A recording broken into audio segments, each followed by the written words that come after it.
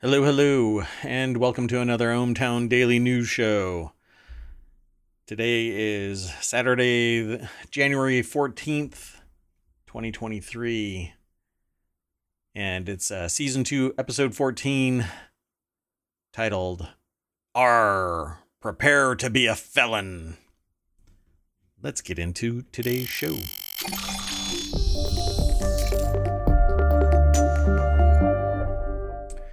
Hello. Oh, let's not forget to light me up here. So I am Mayor Watt, and this is the ohmTown Daily News Show, and the AI from on high. Good evening, ohmTown citizens. Yeah, this today is just like kind of yesterday has been kind of wonky, and we're gonna try and get through 11 articles. We've already selected them all. There's something in the air tag in the news today. So why don't we just start going into the news? The very first article for today is in the Smack Talk channel, and it's Norton LifeLock warns of password manager account breaches. And this is pretty much standard fare. You just never know when something is going to happen. And you have to be careful. You have to be prudent. You have to have unique passwords for everything. And if your password manager is breached, then you're pretty much up a creek without a paddle unless you're really fast.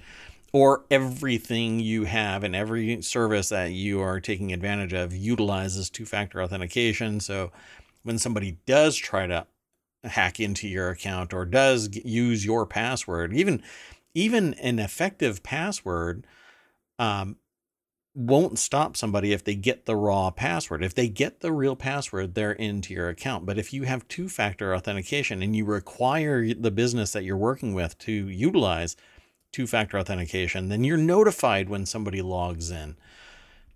That is pretty much better than a password manager, unless, you have hundreds of passwords that you need to remember on the regular. That said, even a password manager should have two-factor authentication. Well, anyway, customers of Norton LifeLock are being notified that Norton Password Manager accounts have been breached by hackers, performed via breaches of accounts on other platforms. Interesting. So we've already selected this, and Malcolm Owen over at appleinsider.com wrote this article. Everybody has some really nice artwork, and I think I'm going to have to figure out a way to get ohmTown to have neat little thumbnails of stuff. Anyway, customers of Norton LifeLock are being notified that Norton Password Manager accounts are being breached by hackers, and they are being performed via breaches of accounts on other platforms. The notifications to customers of Norton LifeLock, it used to just be LifeLock, and now it's Norton LifeLock because you have to brand around your name. Yeah, we get it. They advise that hackers are successfully gaining access to Norton Password Manager accounts. However, it is claimed that the attacks were not caused by weak security in the Norton Password Manager systems, but instead via a third-party platform. Doesn't matter. Even if it is a third-party platform, two-factor authentication should be notifying everybody when an attack is taking place, when an attempted access is taking place. I know that I receive notices for services, and I even shy away from companies that won't deploy two-factor authentication. Even ohmTown at one point had it, and I disabled it while we were doing some testing, but it will shortly revert back to having two-factor authentication. So you'll be notified when somebody accesses your account.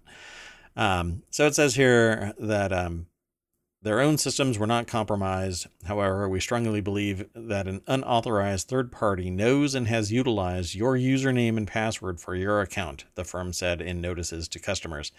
And this is all from a letter shared with the Office of Vermont Attorney General as seen by Bleeping Computer.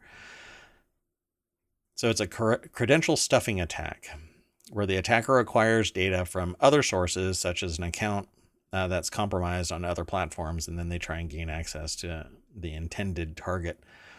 And I don't know about intended target.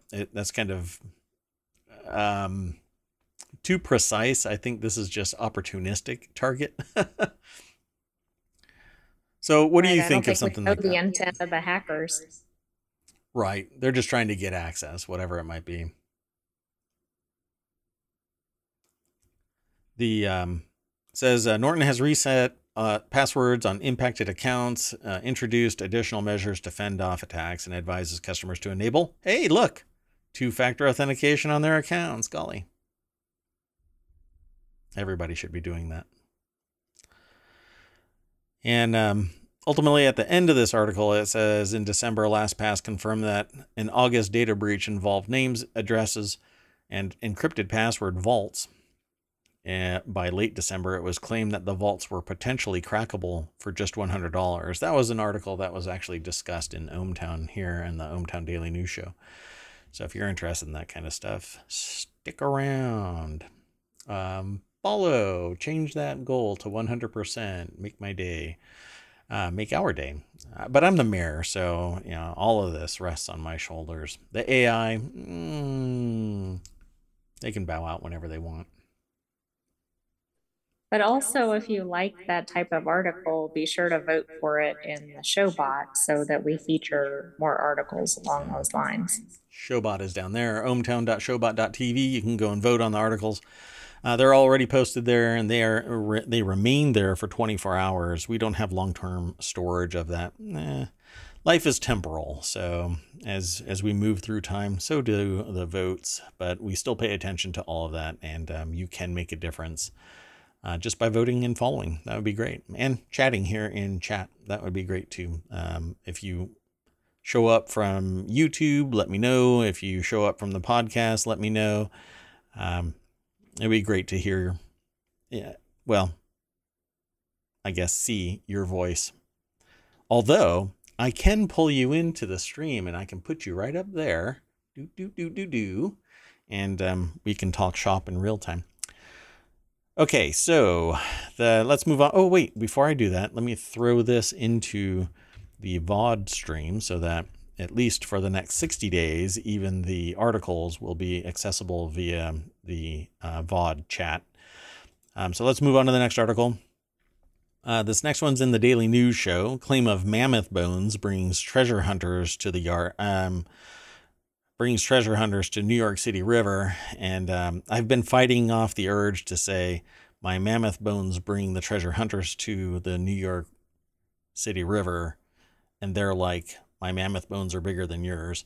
But man, it's very hard to like string that along in a musical. Several groups have flocked to the waterway off Manhattan in search of treasure. The articles over at abcnews.go.com. This is one of those sources that seems to be hit or miss here in ohmTown as to how often they are seen. So several groups have flocked to the waterway off of, I think I've been like right there. It looks familiar for some reason.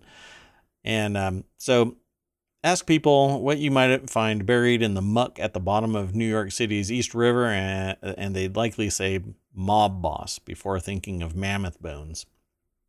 I don't know about mob boss, but definitely mob activity. Yeah, so when they said mammoth bones, we just thought maybe it was just a really big guy that was down there. But I guess they don't necessarily have horns. Several groups of treasure hunters have taken to the waterway in recent weeks. After hearing a guest on comedian Joe Rogan's podcast claim that a boxcar's worth of potentially valuable prehistoric mammoth bones was dumped in the river in the 1940s. Now, this is kind of the power of a, I don't know what you want to call Joe Rogan in terms of his ability to direct society in some, well, a large cohort of society to do something. So it says, despite a lack of evidence to back up the story, treasure hunters, treasure seekers using boats, diving apparatus or apparatuses. What's the correct term? Is it apparatus? And technology like remote operated cameras have gone searching in hopes the murky waters are hiding woolly mammoth tusks. And there's a quote here. It says, I think the chances are just as good as the lottery, and people buy those tickets every day. In fact, the Mega Millions was won yesterday, $1.35 billion with a B. So you can win the lottery and then go rub shoulders with Elon. That's kind of how it works, right? You're a billionaire, and so you can go and hang out. Right, you're in the same circles then. I mean, I don't think if I heard something on a comedian's show that would cause me to go buy a treasure seeking equipment and go out into the river. So, yeah, the way that they described him as comedian Joe Rogan's podcast, he's not really a comedian so much as he's kind of the podcast internet version of a shock jock kind of a thing. He talks about stuff, and he has a whole bunch of people that come onto the show. I mean, it's not a mom and pop shop, right? I mean, he's a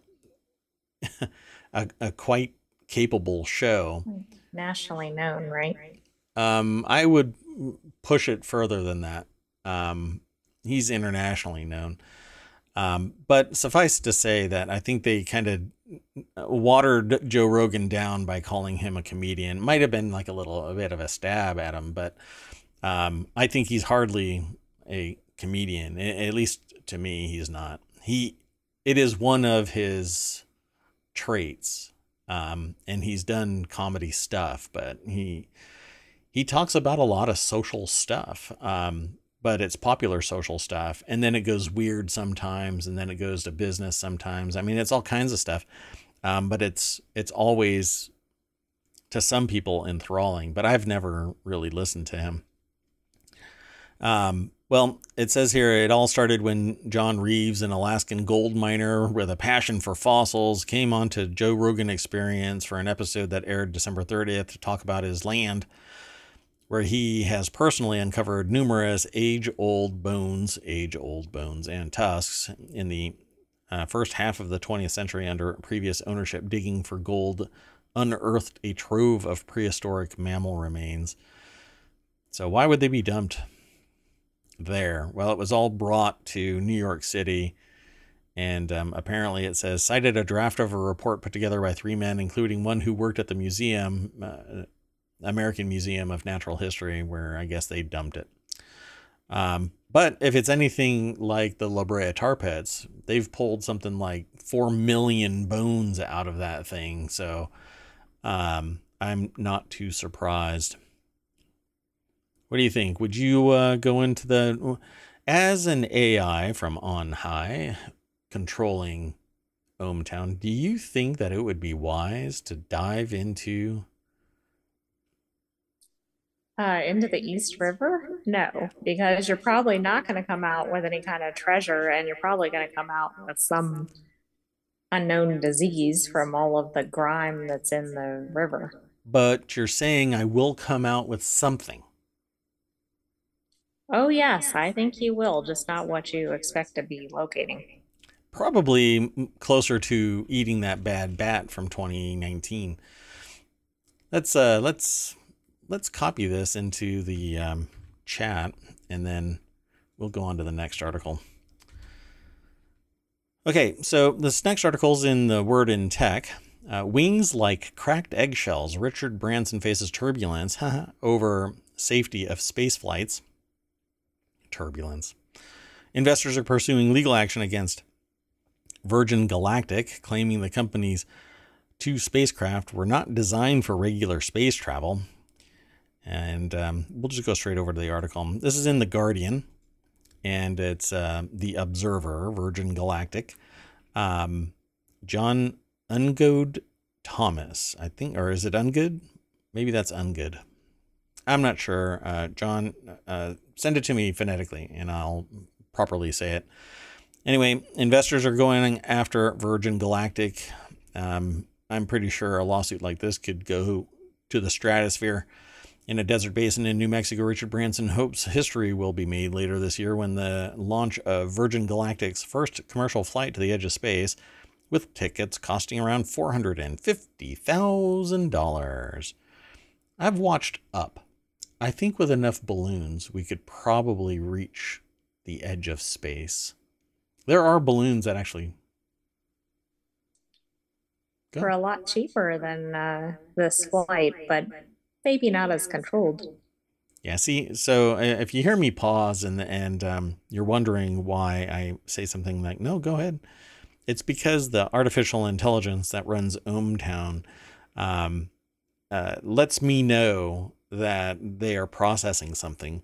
And then they're very polite. And so they wait until I stop talking. And really, feel free, AI that runs ohmTown, just barge right on in. Just barge right on in. This is a friendly conversation.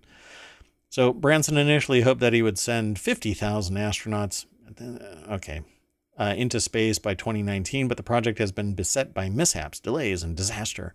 A pilot was killed and another suffered injuries when Virgin Galactic's first Spaceship Two shuttle, which their first Spaceship Two, I guess, sure, VSS Enterprise. Number one. Yeah. Maybe number one didn't even make it to full production or full build. I guess a Spaceship 1.5 wouldn't really fare well either. So they just jumped right into two. Virgin Galactic, just want to let you know, skip over Spaceship 13 because that's going to be unlucky too. So VSS Enterprise crashed into the California desert in October of 2014. So some investors are now pursuing legal action against Virgin Galactic after the string of delays claiming alleged defects in the craft were not properly disclosed. They allege Eve and Unity were prototypes and not designed for regular space travel. And they say claims are supported by internal corporate documents. So there's something about government versus corporate, and that is that with government, anybody across the spectrum of moderate in the center to wingnuts on either side of the spectrum can file a Freedom of Information Act request and obtain documents from the federal government, barring sensitive material beyond something like, hey, were there O-ring issues with the space shuttle or something like that? So you'll find you would be able to do a FOIA request and find that out if it's the government. With companies, you can file a FOIA request and they will tell you, no, go away. So I'm just saying government isn't always bad, but they're not profit seeking. So when a business starts selling flights for $450,000 and somebody pops up out of the woodwork and says, hey, these planes were prototypes, not designed to hit the edge of space repeatedly, you might want to step back from buying a ticket.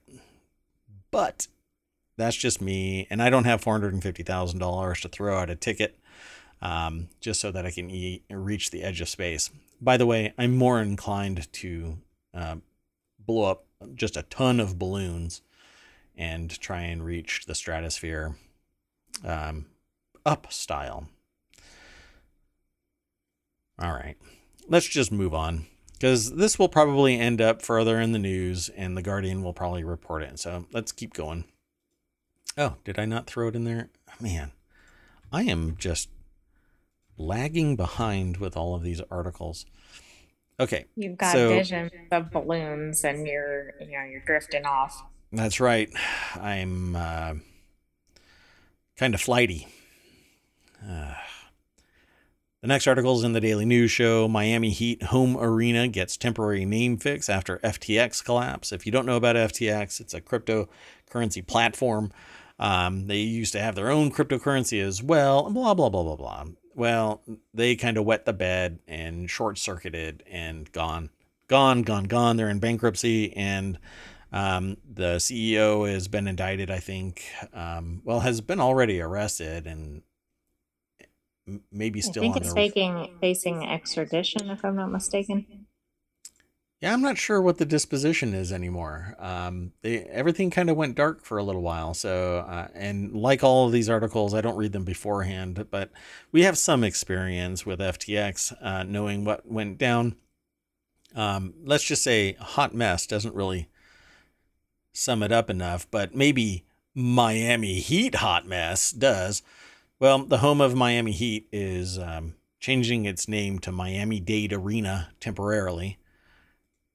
And Tim Reynolds, the AP basketball writer, wrote this article for abcnews.go.com. ABC News is, hitting on all cylinders today, I guess. So FTX collapsed, and so did crypto.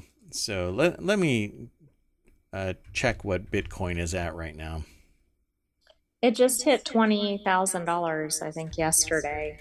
Wow. But also, Bankman-Fried, it looks like, is out on bail, was already extradited. Yeah, I guess all that money that he made in a collapsed platform really paid off, so to speak. So it's climbed, actually. It's pretty amazing. So in a month, less than a month, in 5 days, it went from 16,000 to $20,736.60. So, hey, baby, here's looking at you, Bitcoin. Yeah, on January 11th, it was at 17,000, and today it's sitting at 20,736.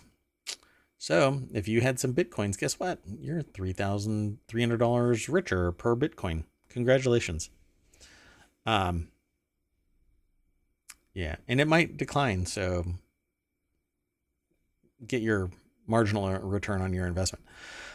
So effective immediately, Miami-Dade County and Miami Heat have agreed that until such time as there is a new naming rights partner, to refer to the arena as Miami-Dade Arena.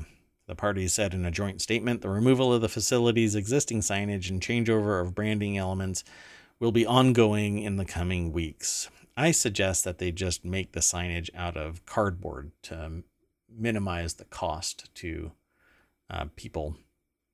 So the process of removing FTX branding from all aspects of the arena will take some time. The company's logo appeared on the court. Ouch. Is on many of the entrances, is embroidered on the shirts many security and in-game personnel wear, is on the arena roof, and even was placed on the swipe cards that employees use to access the facility. Ouch, I think they used a little too much marketing. And isn't this reminiscent of the early 2000s with all the kind of pop-up companies that are suddenly all over stadiums and everything? Oh, yeah.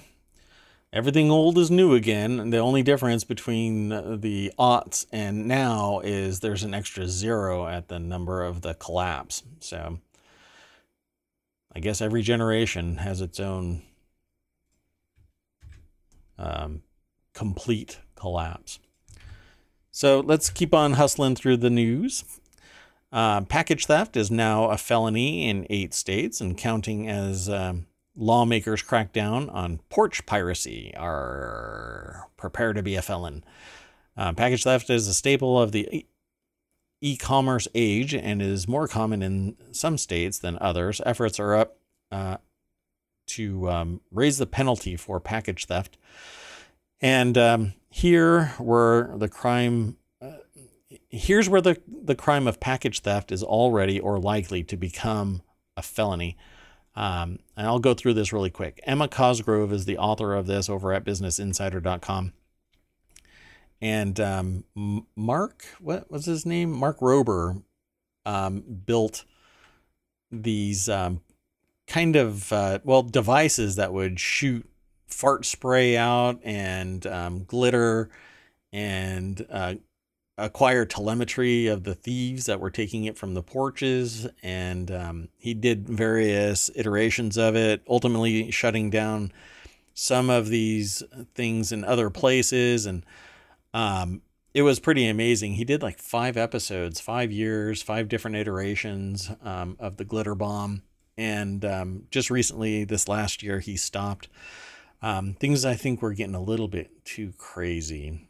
But package theft is a staple of the e-commerce age and is more common in some states than others. So let's see what these other states are. I wonder if they... Okay. So in Texas, package theft has been a felony since 2019 with a penalty of up to 6 months to 10 years in prison, which can be increased if it involved disabled or elderly people. Wow. That's oddly social. I mean, the criminal... Oddly inclusive. Yeah. Okay. So Michigan, theft is considered a felony on the second violation. So 1 shot, you're okay. In Texas, that 1 shot would have landed you in the morgue. So make it a good theft on that first round. You better, yeah, and not get caught. So, well, I guess that first one, yeah, you could get in some serious trouble. Oklahoma, package theft is charged as a felony if the perpetrator is convicted of 3 instances within 60 days. So bide your time. Just go slow roll. In Arkansas, it's been a felony since 2021, punishable by up to 6 years. Tennessee, package theft has been a felony since 2021, 6 years. Georgia, 21. And let's see. Okay, so it's a felony if the perpetrator has taken 3 packages or pieces of mail from 1 address or 10 or more pieces from 3 or more addresses. This one is very flexible. Georgia. How kind. I mean, that would be tough to prosecute though, because you'd be adding up like, oh, nope, there's only 7 pieces, but they're from 5 places or whatever. Why? I find it interesting that all the ones with dates are after Mark Rober started featuring porch pirates and drawing attention to it. Interesting. Wow. I guess they heard the call. And instead of Mark Rober being the bulwark against porch pirates, I guess that would make... Well, if all of these people are porch pirates, then he's like a privateer because he's not a member of the state, but he's somewhat empowered, not necessarily again by the state, but he's stopping the pirates. We'll call him a privateer. Pretty cool that he did this. Entirely altruistic. His videos are very popular, so you can go and check him out. He's on YouTube. I'm sure I'm not giving you any news out there. Mark Rober is very well known. Well, anyway, Kentucky, package theft became a felony, punishable by up to 5 years in prison last year. So again, every single one of these is since 2019. So... And he did his first one in late 2018. Yeah. Neat. So where's package theft most common? It says there isn't much of a correlation between states cracking down on package theft and the places that experience it.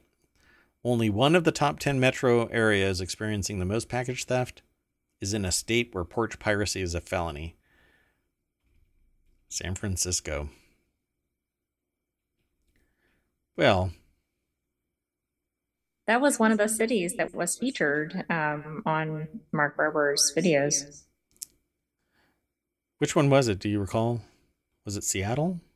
No, San Francisco. Oh, San That was Francisco. the one where they were boldly taking right. out of moving vehicles. And...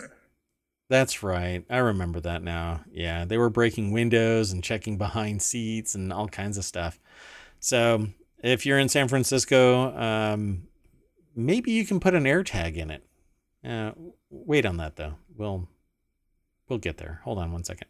So delivery worker dragnet, stealing anything delivered by the U.S. Postal Service is already a felony, but a bill to extend the rule to all delivery companies nationwide was introduced in the House of Representatives by a Democrat, Rep. Dean Phillips of Minnesota. I'll leave that alone. let's move on to the next article. The next article is in the Hatch Ideas channel. A flight was delayed after passengers were sent pictures of plane crashes via Apple AirDrop. You'll start hearing a consistent theme here as we approach the end of this episode. The incident occurred on a Pegasus Airlines flight from Tel Aviv.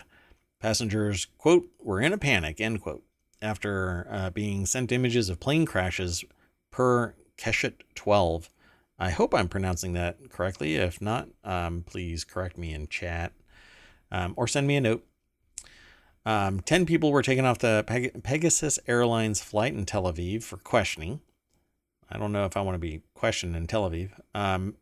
Passengers on another Pegasus flight in November were sent threatening videos.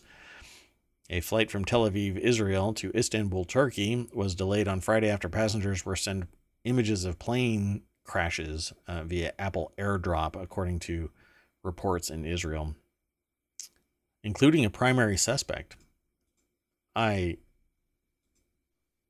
So I guess I want to know how the passengers were targeted versus just random citizens. Well, it's proximity. So only a certain amount of people are going to see an AirDrop, and you have to have an iPhone. So Stephanie Stacy over at Business Insider wrote this article, and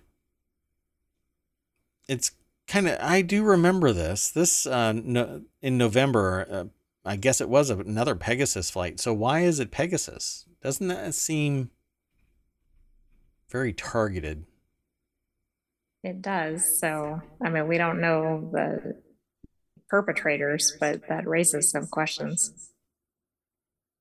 The picture, one of the pictures was "I wish we all die" in Arabic, according to documentation provided by the Israel Airports Authority to Israeli newspaper. I hope I'm not ruining this. Enet or Inet? I'm not sure. So people are in a panic. Of course, that's exactly what happens. But I think what everybody needs to do is just turn off AirDrop. Because then the person is going to have to like stand up in the middle of the airplane with like those poster boards and like flip the pictures. And then obviously we know who it is. It's not somebody else. There's no real investigation necessary. Yeah, I push it a little bit too far sometimes. Hey, so the next article is in the Mobile channel, and a raft of single-use plastic items to be banned in England, according to the government. And this report, England will ban a wide range of single-use plastic items from October, including plates and cutlery, in order to limit their devastating effect on the environment, the government said Saturday. I don't know why it says from October, but that's what it says. The new legislation will also cover, maybe it's this October is when it'll be activated, but hell, do it now. The new legislation will also cover single-use trays and certain types of polystyrene cups. They really should be getting rid of polystyrene cups now. And food containers. I think they've stopped bags. You don't have plastic bags in England right now, I think. And food containers, and the Environment Ministry announced. The department said England uses around 2.7 billion items of single-use cutlery per year, mostly plastic, with only 1 in 10 items recycled. I think that it needs to be more prolific. You have to have a near friction-free recycling system, but right now it's just not like that. More stuff needs to be made, at least if it's going to be single use, it needs to be sturdy enough to withstand the use, but immediately recyclable and easy to recycle, and probably needs to be processed. Well, if there isn't a business that does it, then the government has to. So why not implement a government mandated recycling service? And I don't know. I'll have to think more about this, but it's unsettling the amount of recyclable material that filters through into regular trash. And I'm not going to say, hey, I'm always recycling stuff. I'm not, because sometimes the friction involved with doing the recycling means that I would have to carry around a bag and throw my detritus in it and then find some recycling place. I've been at one place where I was subsequently told after recycling my materials that the cleaning crew actually just throws the recycling in the same overarching trash can as the regular refuse. And they're not different colored bags or anything like that. The container that you throw it in is different colored, but the bag inside that container is the same color as the trash can next to it. So I kind of raised a little bit of hell about that, but who knows if they're actually still doing it. And it's just the nature of the beast. So you say you try to be the change you want to see in the world.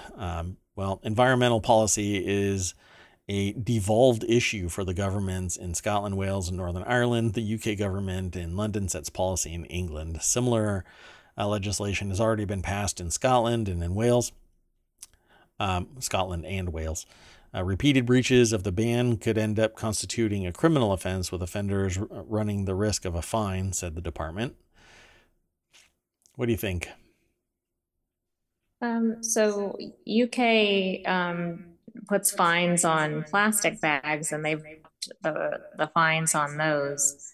Also, single-use plastic products typically get thrown away, not recycled. So that's part of the issue. But I think if we can move away from that, I guess the question is whether we have adequate alternative materials. Because there are certain things that we really need disposable materials for. For example, takeout containers, unless we're going to really make societal changes in how we operate. Right. So it says here, quote, we have been at the forefront of eradicating unnecessary plastic, so it is encouraging to see this ban introduced. And we have already removed plastic cutlery from our food to go, offering wooden forks instead, says Matt Hood, managing director at supermarket chain Co-op. And they welcomed the ban. But I'm sure Greenpeace UK said that the plans did not go far enough. And you kind of, once you hear Greenpeace, maybe Greenpeace UK in particular, I haven't heard from Greenpeace in quite a while, it seems. But they say it doesn't go far enough. And the quote here is, whilst it's welcome that the government's finally banned certain items, we're dealing with a plastic flood, and this is like reaching for a mop instead of turning off the tap, said Megan Randles, or Randless. So Greenpeace has been in the news recently, accusing VIPs of about their private jet use, in particular some. Gotcha. And so what really needs to take place is we need to find alternatives. And that's not going to happen until some greater friction is applied to these single-use items and plastic in general. To this day, I am still trying to find a replacement for plastic containers that store food. And you can't necessarily use glass when there are people that cannot, they run the chance of dropping glass and getting hurt or hurting animals around them, or they themselves can't grip can't grip glass. That's hard to say, by the way. So there's rationale for these other purposes for plastic. I really don't like it, particularly because of microplastics. I think that it is an ongoing concern, and not to bring, children into this, but children are the future. And if we don't protect the environment for them, then there will be nothing more than a Superfund site left. And like my previous generation and their previous generation. We're supposed to leave it better for the next generation. But we've pretty much kind of crapped all over our campsite and then bailed out. But not necessarily the current generation, but the previous one. Won't go into all of the detail there, but there's a lot to unpack in that statement. So if you're interested in talking about it more, come on over to ohmTown here on Twitch, and we'll talk some more. Let's go into the next article, and that's in the Hatch Ideas channel. Actually strikes a chord with me because I've been talking about this for quite some time. Bill Gates says being rich can, quote, easily make you out of touch, end quote, but he wouldn't ban others from becoming billionaires. So I think that society doesn't necessarily benefit from a billionaire if the billionaire goes sociopathic. Bill Gates said being rich can easily make you out of touch during a Reddit Ask Me Anything. The philanthropist said he wouldn't ban anyone from becoming a billionaire during his 11th AMA. He's done this several times over on Reddit. Gates also said on Reddit that the super rich should pay more tax and give away their wealth. Indeed, they should be paying more of their taxes.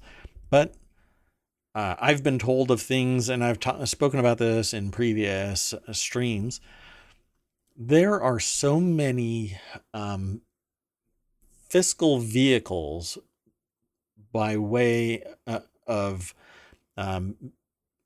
advisors where the super rich can take that wealth, stash it somewhere privately.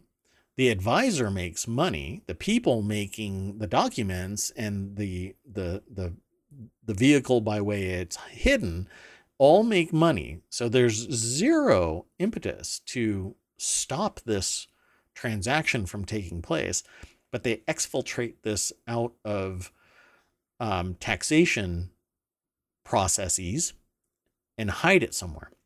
For instance, you, if you are a billionaire, can set up your own insurance policy and fund it with millions of dollars, and you will not get taxed on it. Well, that seems like an obvious loophole that needs to be closed. But there's a ton of them. But you're not going to find them all unless you find an interested party who's parsing the tax code, parsing the banking system, and verifying how this all takes place so that they can water it down to the point where everybody can understand the mechanics of this. I found out about it because I read a bunch of stuff, and an advisor said, hey, if you're a millionaire, a multimillionaire, this isn't a cheap thing where, oh, you have $2 million worth of worth. Hey, let's start up a super fund for your insurance and it'll not get taxed. No, that's not how it works. You need at least $10 million in cold hard cash just to hand over and say, start up this thing. This is just one, and you could set it up for multiple people. So is this super fund site also toxic? Socially, yeah, because it's basically like, who needs billions of dollars, right? But I will, and I've had this conversation with people in front of me, not just online, who say, who the hell are you to say who can or can't be a billionaire? And to me, I say to those people, you will never be a billionaire. Why champion that cause? Because the reason why things are expensive is because all of this money is being funneled to the ultra rich. You are getting taxed 25%, and you don't have the money or means to try and manipulate the tax code to lower your taxable income because you're making ends meet. Why would you want to champion this cause? And I'm not even talking about being a capitalist, because I am a capitalist. I believe in the capitalist enterprise. Starting up a business, solving a problem, providing it at a value commensurate with its value to the customers that are purchasing it. But then I have an ethical compass that says certain things shouldn't be priced out to the point where somebody has to choose between food and death. So Bill Gates has been for quite some time now buying back his soul because he was rather brutal in his business enterprise. So good on him. And his ex-wife is just as philanthropic. The Melinda, well, I don't know what her last name is anymore, but it was Melinda Gates. She may have kept it. So Giota Mann is the author of this article over at businessinsider.com. And let's see here. Melinda French Gates, by the way. Oh, she kept the name? Melinda French Gates? So maybe her last name was French, right? Because that's how it works. Reddit user, I guess it's Ms. Palandis, asked the Microsoft co-founder if it's possible to have an ethical billionaire or ethical billionaires, and Gates responded with, being rich can easily make you out of touch. The incentive to create new companies is still good, I think. Even if taxes go up, I still wouldn't ban anyone from being worth $1 billion. But that's just one opinion. I have been very lucky. By the way, he doesn't have to start up a business to make billions anymore. His money begets money, and he can sit on a beach somewhere. So this is not about somebody busting their hump and forming a business. Now, most of these billionaires were born with a silver spoon in their mouth and never having a want. It has been demonstrated, scientifically researched, and proven that people who have to worry about where their next meal come from, or if they come out onto their patio, if they're going to get shot because there is a gang that's rolling through the neighborhood, they do not learn well. They do not have aspirations beyond surviving and maybe getting out of that neighborhood. They're in survival mode, and so they suffer academically and professionally. But when you have so much money that the rest of society is literally unable to touch you, communicate with you in any real way, all you are is a billionaire without any accountability. No government can come after you because you can basically buy them off. If not through direct monetary donations, then through influence of your wealth. It's kind of like the person that jacks up the prices for medication and says, well, it's commensurate with its value. Well, no, there's no bargaining power in the health industry, which is why healthcare shouldn't be so expensive. And there's no bargaining with a billionaire because all they have to do is ignore you. And I still stand by the claim that as you become richer and richer, you become more and more sociopathic. And at some point, you're so distanced from the rest of society and the world around you that calling you, what do you call it? Eclectic? Eccentric? Calling you weird, calling you just that way is an understatement as to how disconnected you are from the rest of the world. For instance, the dude that ran FTX, Sam Bankman-Fried, used to walk around barefoot, regardless. Like he would have an interview with somebody and he'd walk out onto the stage barefoot. But he was like beyond societal's grasp because he had so much wealth. And now he's out. If I were to have committed this fraud, I would be in jail right now. And it wouldn't be a negotiation. Why? Because I don't have that wealth, that influence. So I think Bill Gates is saying something here, but it's a little bit more than that. I think that it's an understatement to say that as you become a billionaire, you get disconnected. No, I think you become pure, you go full sociopathic. So the philanthropist last year committed to giving away his fortune to the Gates Foundation, which he's in charge of. And he established the Giving Pledge along with Warren Buffett and Melinda Gates in 2010 to encourage billionaires to vow to give away most of their fortunes. Yeah. So only last year, 5 billionaires pledged to join the list. The disgraced founder of FTX, Sam Bankman-Fried, also became a pledger in 2022, but he was later removed from the list because, well, he's probably going to run for Senate. Let's move on to the next article. Unless you'd like to say something, AI from on high.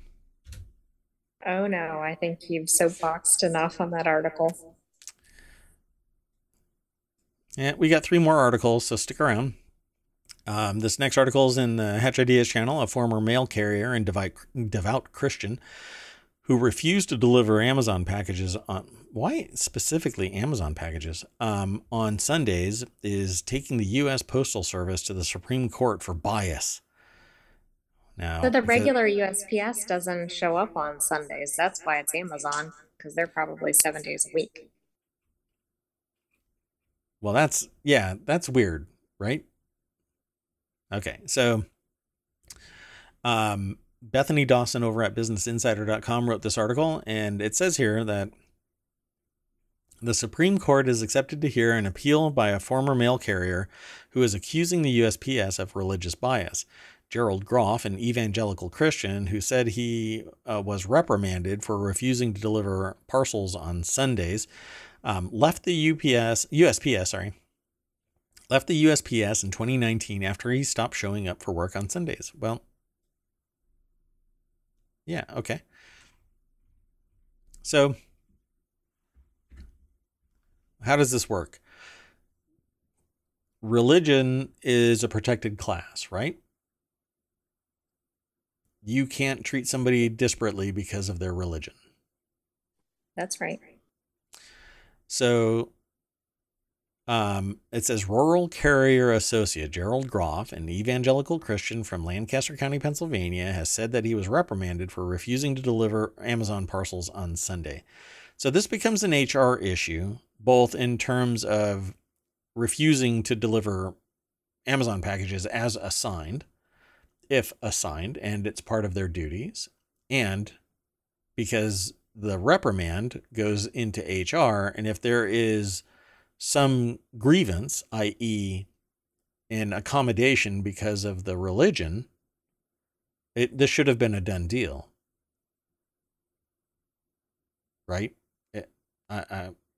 Well, but the employer doesn't necessarily think this is a reasonable accommodation because they need services 7 days a week. So, as per Title VII of the Civil Rights Act of 1964, employers have to accommodate a worker's religion unless it causes the business undue hardship, which is what you are saying, and which is I am saying shouldn't have even persisted, right? Like, the moment the person says, well, I don't work on Sunday because it's antithesis to my religion, and because I'm evangelical, we don't work on Sundays. So is this undue hardship for the organization? It's the USPS. Are you telling me that there wasn't anybody else that could do this gig? Basically, a failure to work is not going to be a reasonable accommodation. And so that's really the problem. But I think if the organization wanted to avoid this issue, it could have easily shifted schedules around and just taken care of it. Sure, not make him, but have him work some other day than Sunday. Right, but then they might face a religious discrimination from somebody else or somebody who's not practicing any religion. It could have actually created bigger issues by doing that. Right, it becomes a spiral. Everybody getting treated, if you are an able-bodied person and the accommodation allows a person to do the work, then you do the work. But the accommodation was basically a forced day off, and everybody else has to foot that bill. So lower courts dismissed Groff's claim that USPS violated the laws by refusing to give him each Sunday off, saying that doing so would cause undue hardship on the business, religious rights organization First Liberty reports. So their legal team appealed the ruling, and it's now succeeded in having it heard at the Supreme Court, which I think is kind of fascinating. So it says here, no American should be forced to choose between their religion and their job. True. I have to agree with that. Right, but it's also up to the employee as to where they work. Touche. And that right there is there's a power differential here. There's no bargaining power with this person, and there's no bargaining power with the employer. It's the unstoppable force meets the immovable object, right? So I refuse to work on Sunday. I'm assigning you work on Sunday. You can work somewhere else, but I can't fire you because of your religion. I can terminate because you aren't doing the tasks assigned. And that's the reason. Not that, well, you aren't, and not because of your religion, but it's because you're not doing the tasks as assigned. Okay, so we'll schedule around you. But disclosing that to everybody else so that there is a rationale for why do I always have to work Sundays and Joe doesn't becomes an HR issue again. This becomes um, just a series of disparate treatment again and again and again. I think the USPS took a smart position here because unless they're forced into it with a court decision, um, they've kept things more straightforward for managing their workforce. Everybody is treated the same way. Now, if we find out that that organizational unit has been giving people time off because of their religion, then it's going to become a nightmare for the USPS. And the deep pocket here is so, so, so deep. And frankly, if you got this gig and you were told your employment contract says that you work as assigned, I think that's part of the problem here is that the person started working before they did operate on Sundays, so then it was a change. But there was probably lots of notice about it before that was implemented. right? And so through this discussion, we've walked through the issues of this. And it even says in the article, when Groff joined the Postal Service in 2012, he did so with the understanding that it did not operate on Sundays, which this alone should have warranted him not working on Sundays if he disclosed prior. And then again, maybe you don't have to. I'm not sure with that particular context. Do I have to disclose that I don't work on Sundays? No, I don't think so, because you didn't work on Sundays before. You're changing the terms of the employment on the fly. It's kind of like moving the goalposts.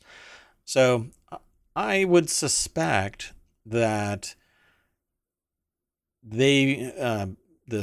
Groff will probably come out on the winning side of this Supreme Court hearing, simply because when he initially got hired, the terms of his employment were that they would not be working Sundays. Now, it really depends on if he disclosed when he was hired, hey, I don't work on Sundays, and that's why I took the gig.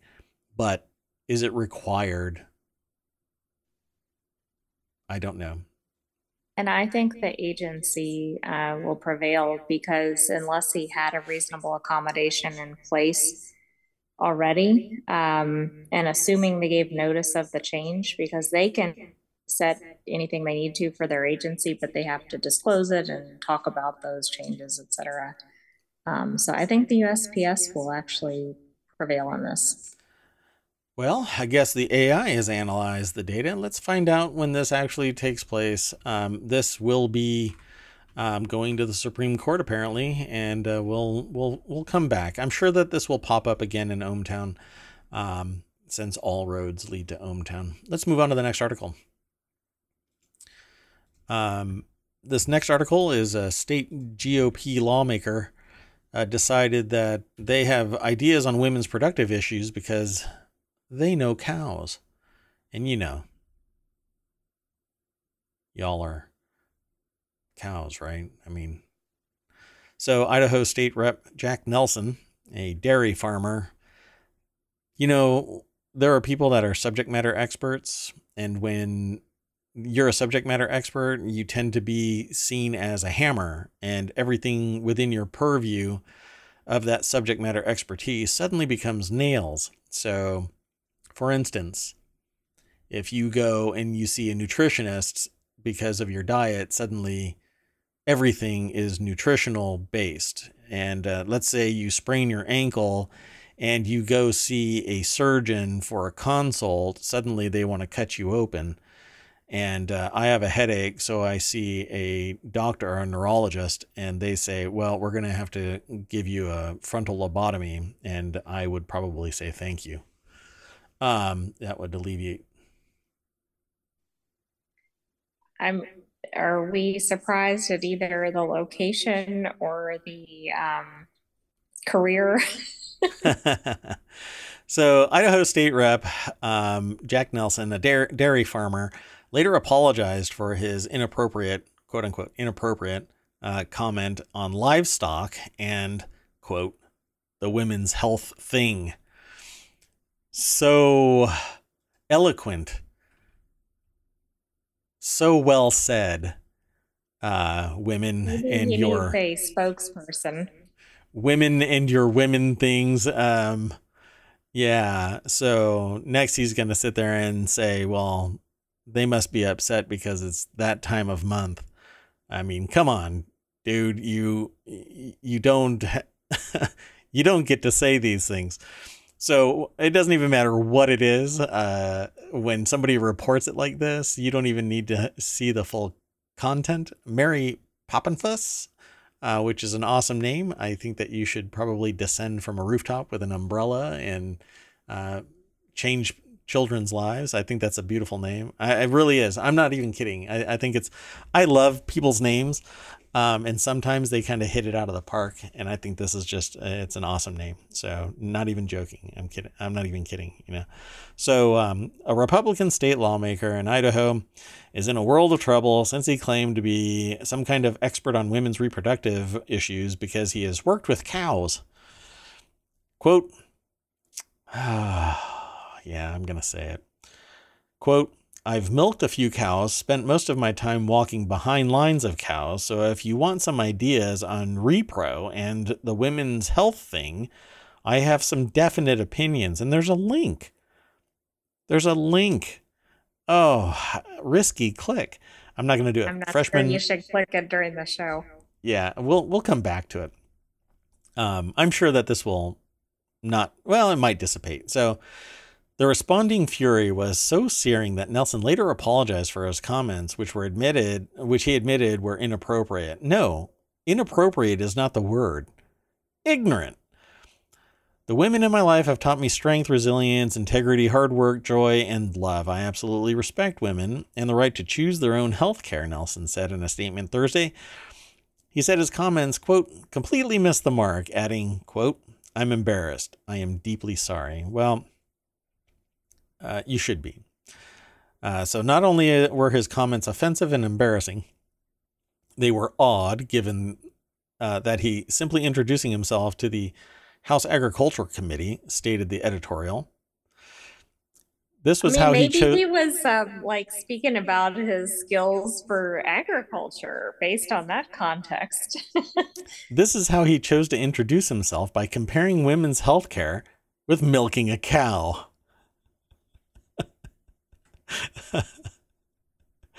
Everybody has a fetish. Don't kink shame.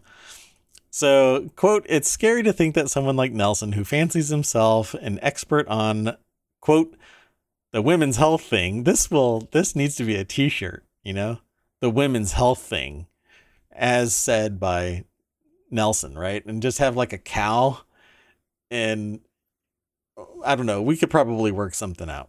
We'll have to look into that. So, let's see. It would be nice if men like Nelson would demonstrate a bit of humility and decency and not paint themselves as experts in women's health care, which they certainly are not. It would also be nice if they kept their mouths shut a little more, didn't insult women, and saved Idaho from national embarrassment. Nelson's apology included I'm really sorry that I said something about women and their reproductive systems being, he didn't really say this, so my quote is turning into a long form joke. But he ended it with saying, moo. Let's move on to the next article. The last article for today is in the Smack Talk channel. Passengers AirTag tracks 8,000-kilometer detour of Air Canada luggage. That's right, folks. Your AirTags are getting more frequent flyer miles than you are. An Air Canada passenger discovered their luggage missing, and it was on a different continent after the flight, with an AirTag showing it was 5,000 miles and an ocean away. Let's go over to the article itself. Malcolm Owen over at Apple Insider wrote this article, and so this AirTag thing, let's just say that AirTags are amazing technologies. There are actually other AirTag-like trackers that you can get that are a whole lot cheaper. You can, not a whole lot, but they're cheaper and more capable with GPS, et cetera, et cetera.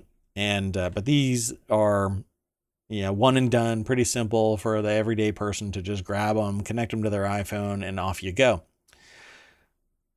What they are showing is kind of a lack of respect for other people's property. Paul Clifford flew with his wife from Mexico City to Victoria on a return leg of a journey in November, but like many passengers, their luggage wasn't at the terminal when they arrived. However, following a growing trend to include an AirTag in their luggage, I'm going to swallow mine when I take a trip so that I know exactly where I am at all times. The bag was found to have failed to make it onto the plane. An inquiry to Air Canada to claim the lost luggage was that it was still stuck at Mexico City International Airport, and had the representative assuring that it would be sent to Clifford's home in due course. However, after 3 days of checking, there was no progress. They went back out to Victoria, and they said, again reiterated, that there was nothing, I guess that's a typo, they could do except,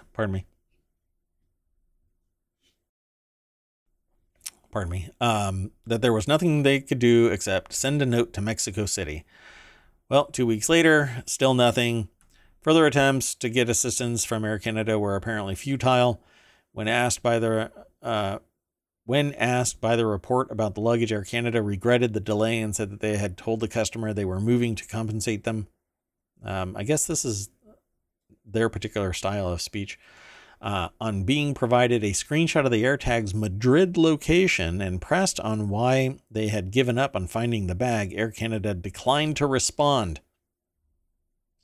So how did it go to a different continent? It was a flight from Mexico to Canada, and it ended up in Spain.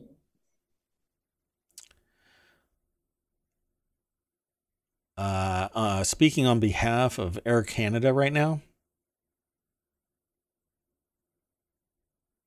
Sorry, that dead air was actually them responding. Another passenger discovered his bag went missing in Melbourne Airport in June, and in relocating his luggage, discovered a lost bag graveyard in a baggage handling firm's offices. The affair was then posted to YouTube, and it just happens again and again. I think that AirTags do a really great job at finding out when people are being, for lack of a better term, a dipshit. All of this should be tracked, kind of like confidential documents from the government, in a way commensurate with their level of importance. Maybe an AirTag should be on every single confidential, top secret, etc. document. All said and done, we have 11 articles for today, and I still have to post yesterday's stream. There was a technical problem with the AI's voice synthesis system. I hope that we have remedied it. It seems to have worked during our test. But I put nothing past some of the processes here in ohmTown. Mayor Watt is he's getting old. What can I say? You want to say bye? Have a good evening, ohmTown citizens, and we'll see you tomorrow night. Bye-bye.